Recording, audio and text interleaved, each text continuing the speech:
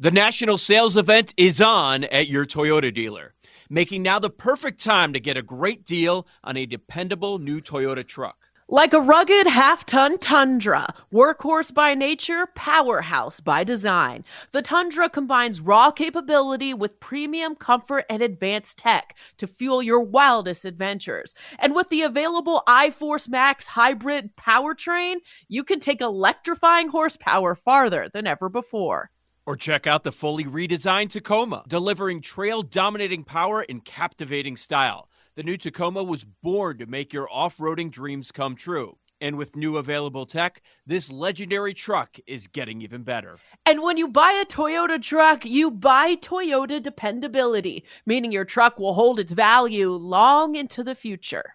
So visit your local Toyota dealer and check out amazing national sales event deals when you visit buyatoyota.com. Toyota, let's go places. Yo, Trey. Kevin, what's up, man? You know, I've been thinking, what would have happened if the NBA never vetoes the Chris Paul trade to the Lakers and we get CP3 in the same backcourt as Kobe in LA? Well, you get a very happy Jack Nicholson, for sure. And the Lakers probably win a bunch more championships. CP3 finally gets a ring or two or three, and the Kardashian empire is forever altered. What did you just say? Hey, everybody, I'm Trey Wingo. And I'm Kevin Frazier, and we're teaming up on a new weekly sports podcast from Wondery, Alternate Routes. As former Sports Center anchors and current sports obsessives, we're consumed by all the what-if questions that make being a sports fan so excruciatingly fun. If you're like us, then you also live and die on the fallout from every drop pass. Or play call. Each week on Alternate Routes, we'll take a flashpoint in sports, break down what actually happened, then explore every alternate scenario and the ripple effects it would have caused. Follow Alternate Routes on the Wondery app or wherever you get your podcasts. You can listen early and ad-free right now by joining Wondery Plus.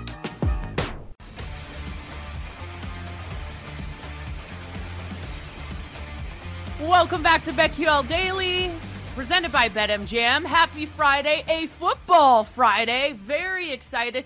This slate not as exciting as some others, but we are going to look at some props in this segment. Joining us now is John Daigle from 4for4 Football and BetSperts. You can follow him on X at NotJDaigle.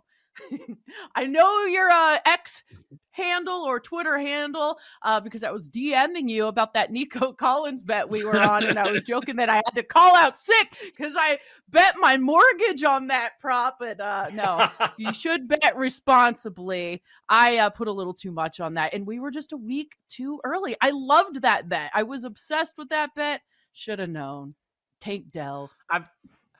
I'm not kidding. That was the first time all year. It's only been 4 games, but literally the one game out of 4, he's been under a 20% target share. All his other games, he's earned the targets and gotten there. Of course, the one that we have our net worth on is the one he fails. And I know you weren't even trying to set this up, and it's not a bit arid, but please be responsible like I'm going to do this week. I was not last time, and I do actually think it's another week to bet over on Nico Collins. Again, not a bit at all. And it is as simple as the Falcons running the second highest rate of man coverage. And in terms of yards per route run this year among all receivers, the top 2 guys are Marvin Mims, whose team won't play him at all, despite arguably being the best receiver on that entire team. Mm-hmm. And then second in yards per route run against man coverage, it is none other than Nico Collins himself. He is back to haunt us 1 week before Friday the 13th, but maybe next week when we're talking about him, it's because we are successful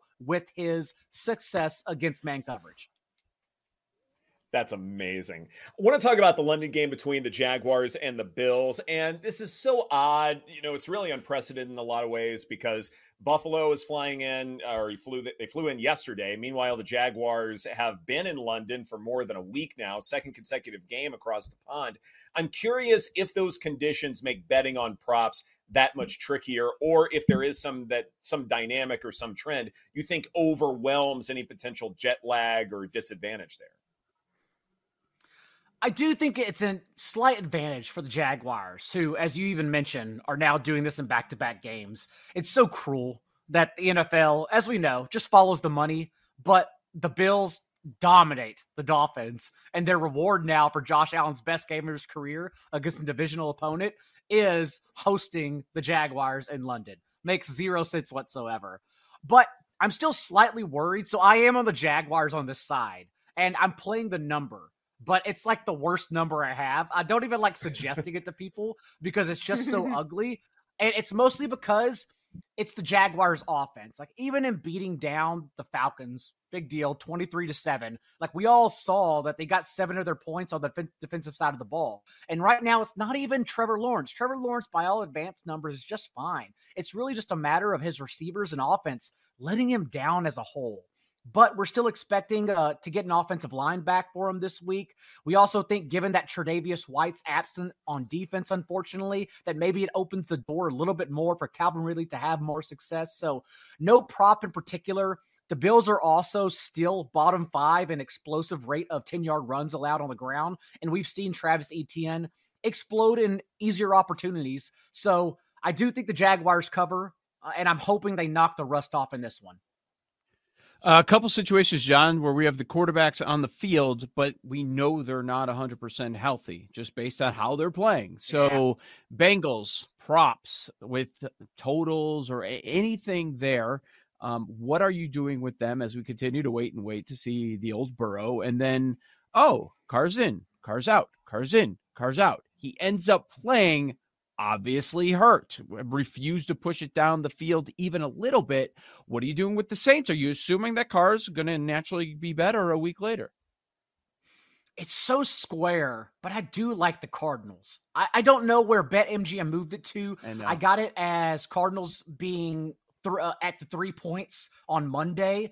And again, it just seems so square that it makes me feel fishy with the bet. But at the same time, if you look at their slate of opponents, like, the Cardinals have been the better team. Just the fact they're still top 10 in yards per play to this point, and they have the Cowboys and 49ers in the rearview mirror. The Cardinals were that drop Zach Ertz touchdown away on the final drive from being 4-0 against the spread. That's the one reason they didn't cover against the 49ers. And I understand they got the doors blown off of them, but they still would have been great against the number at least. And now this Bengals offense is, as you mentioned, Joe, I just don't know because, yes, Joe Burrow is very clearly injured despite what they're telling us. But at the same time, the Titans understood that and blitzed him on 33% of his dropbacks last week. And he's immobile right now. He cannot escape the pocket.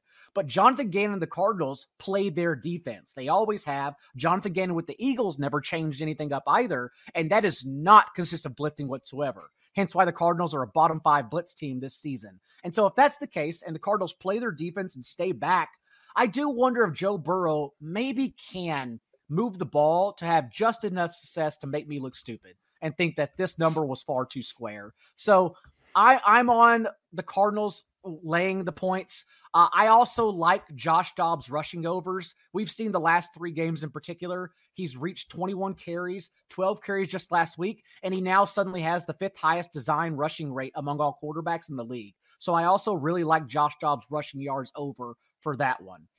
Moving on to the heart of darkness in the Saints and Patriots, where who knows who gets there in that game. It's just unfortunate because Derek Carr's very clear injury that we all know allowed Alvin Kamara to have 13 catches also tanked Chris Olave. Because otherwise, it would be an amazing matchup for Chris Olave. But I don't know if he gets those targets downfield or those air yards. It was the first time all year his target share dipped below 30%, and I don't blame him. I just blame Derek Carr not being able to throw downfield with that shoulder injury. Thus, Alvin Kamara gets hammered behind the line of scrimmage. Even his Carr's passing chart looked like that. So you would think that the Saints can probably cover the number, especially when you look around, you see the Matt Judon injury, the Christian Gonzalez, who was trying to gear up to take down Defensive Rookie of the Year over Jalen Carter this season. Those injuries are so impactful. And so otherwise, I looked at this Monday and I thought, maybe I do need to be on the Saints covering this one. But at the same time, with that injury for Derek Carr, it does seem really worrisome. Yeah, it does. And they've been inconsistent. It's hard to know what we're going to get. What are some other props? I know you've thrown out a few already. Anything else that you really like or have your eye on for Sunday? I like Rashee Rice ladders. So for the record, the Chiefs are still using their wide receivers as rotation pieces. Even Marquez Valdez-Scantling and Justin Watson haven't routes on over 80% of Mahomes' dropbacks. You're using all of them. But the way Brian Flores plays defense this year is outstanding for how Mahomes is going to attack. Because remember, last year Mahomes was blitzed on only 20% of his dropbacks.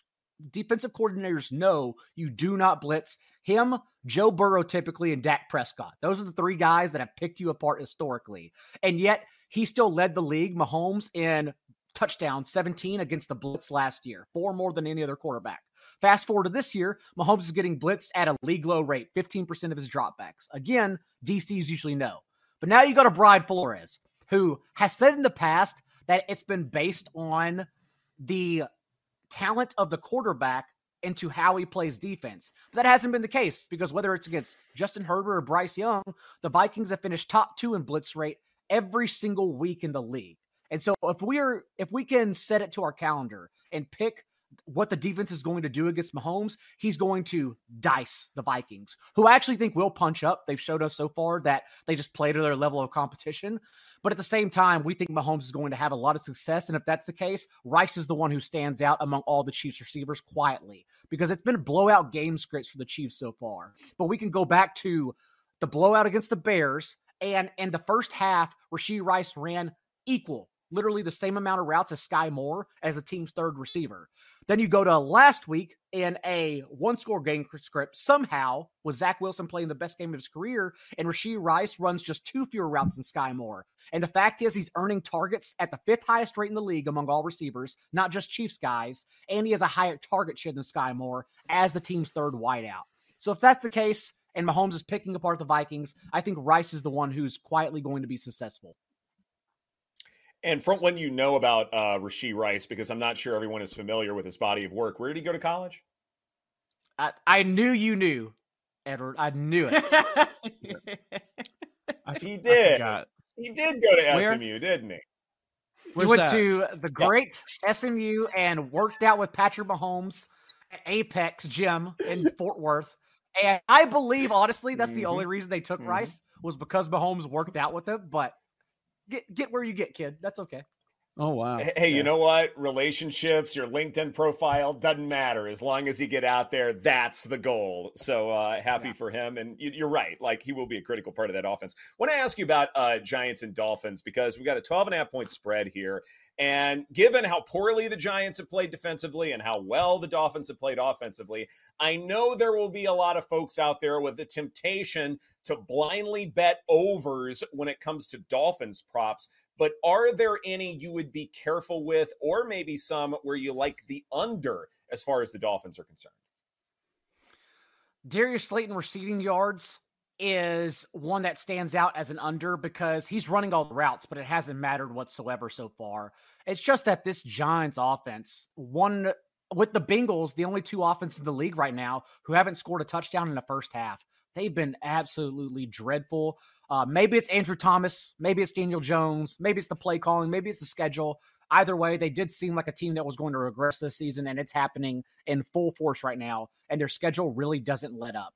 Darius Slayton, although he ran fewer routes as a whole at the end of the game than both Jalen Hyatt and Wan'Dale Robinson last week, he was actually in on 100% of Daniel Jones' dropbacks in the first half. He's just not earning targets right now because they have no time to drop back and get him the ball downfield. So he'll be active. He'll play some snaps, but in his range of outcomes is also Wan'Dale and Jalen Hyatt just playing more than him, given that no one's earning targets right now, except for Wan'Dale, who has a 3.5-yard depth of target. His job is to literally run right in front of the line of scrimmage and stay there as a safety valve. So even like receiving yards over are very hard to get there.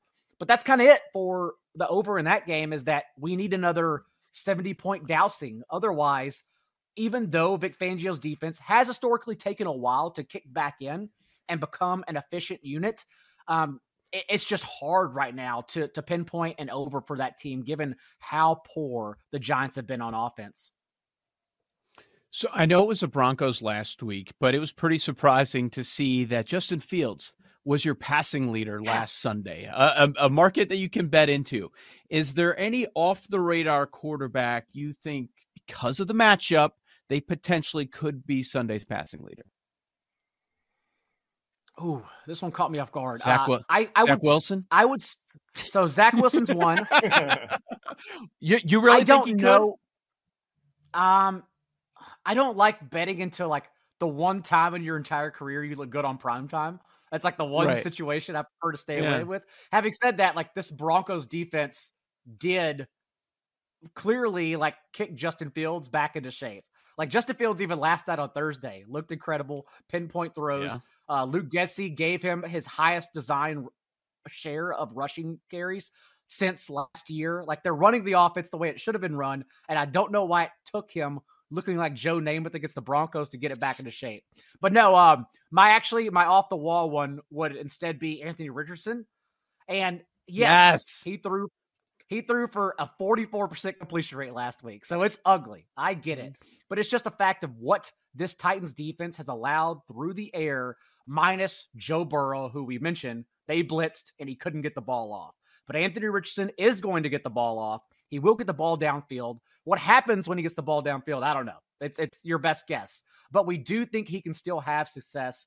And plus the way the Colts and Shane Steichen's coaching this team, it just lends us to so many overs. Like I think how early in the year, it's still a great time, even this week, to bet Texans covering their line because they're a much better team than even the numbers are given it credit for.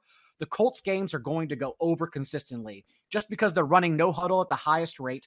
They're tied for plays. They're top 2 right now in plays per game in the NFL, and they're still tied for the league lead in drives per game as well. And they have this Superman quarterback who's still figuring it out through the air. So if he can figure it out through the air as a dark horse bet in this spot against the Titans at home, so we get indoor field as well, that seems to be the one I would be on. Good stuff. Good stuff. John Daigle of 4for4 Football and Bet Spurts. Thank you so much for your time. We appreciate it. Thank you, Nico Collins, for getting me our money back this week, Aaron. Just stay on that train. You're muted, Aaron. 1 unit, I'm back on, but I'm not going to bet as much as last time. 1.5. A half, right. Please play responsibly. We've learned our lesson. This is BetQL Daily presented by BetMGM. Coming up next, the Chiefs-Vikings line continues to drop. We'll get to that as well as the Ravens and the Steelers right here on the BetQL Network.